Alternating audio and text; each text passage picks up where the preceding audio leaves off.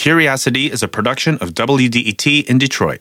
Visit us at wdet.org/curious. This story starts off with the idea of protecting a community and ends up a story of protecting tax rates. But first, here's a history lesson. Detroit was less than 1 square mile in size when it incorporated as a city in 1806. And at that time, the land around it was carved up into townships, which were pretty much all farmland. As Detroit's population grew, so did its landmass thanks to annexation. Surrounding townships didn't have a local government and really only existed for election and property tax purposes, so cities could easily swallow them up. By 1891, Detroit had annexed its way to the modern-day southern borders of Hamtramck and Highland Park, and encroaching Detroit spurred the areas to take action, and to strengthen the local government, Highland Park incorporated as a village in 1889 and Hamtramck just 2 years later. For Hamtramck, it was a group of German shopkeepers and saloon owners who saw potential in the early days of the city. They also saw potential in 2 crossing railroad lines in the southern end. Greg Kowalski is Hamtramck's chief historian. The villagers here had already formed, a community here, and they had its own identity. They wanted to protect that identity. They didn't want to be swallowed up by Detroit, and they saw some potential here. There were industries, a couple industries already had moved here. There were the two great railroad lines were here, so there was potential for future growth here as well. For Highland Park, the charge was led by Captain William H. Stevens, a wealthy real estate developer and promoter. Highland Park was mostly carved out by Greenfield Township, which is now all of northwest Detroit. It's unclear exactly why Stevens led this charge. We do know that he dominated the city politically and civically, planning and developing its first extensive waterworks system. Because the villages now had local governments, they were protected from annexation by Detroit.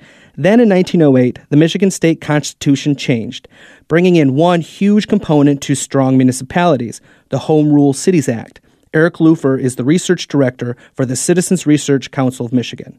Before 1908, the definition of local government and the boundaries of each individual local government were defined in Lansing. Local governments were subject to the whims of what was going on in Lansing and horse trading and things like that to get things done. And the movement away from that, the movement to home rule with the Home Rule Cities Act, strengthened local government and gave them a lot more security on how the rules worked and how things were going to be done. By the time the Home Rule Cities Act was introduced, Henry Ford had already purchased land in Highland Park to build his Model T complex. The Dodge brothers were 2 years away from opening the Dodge Main in Hamtramck, and as 1915 rolls around, Detroit started moving north again, annexing more and more of Greenfield and Hamtramck townships. Within a year, Detroit had completely surrounded the villages. At around the same time, the 2 villages exploded in population thanks to the auto industry. This growth was enticing to Detroit. There had been formal attempts by Detroit to annex Highland Park and Hamtramck after 1908, but they had failed to even make a vote. Why? Eric Lufer says the answer is simple: corporate power. So the big thing that we were able to find was that this was very much about politics of the day, that you had Henry Ford in Hamtramck and Dodge in Highland Park, and they didn't want to be part of the city of Detroit and have to pay the city of Detroit's tax rates.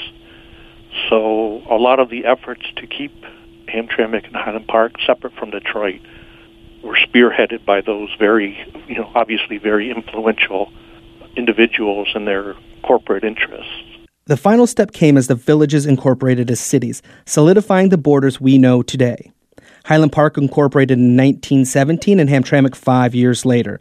The cities would lose their glamour as the auto industry shrank over the decades, Highland Park more so than Hamtramck, but the borders haven't changed since the late 19th century when they were first laid by Captain Stevens and a group of German shopkeepers and saloon owners. I'm Terry Parris Jr., WDET News.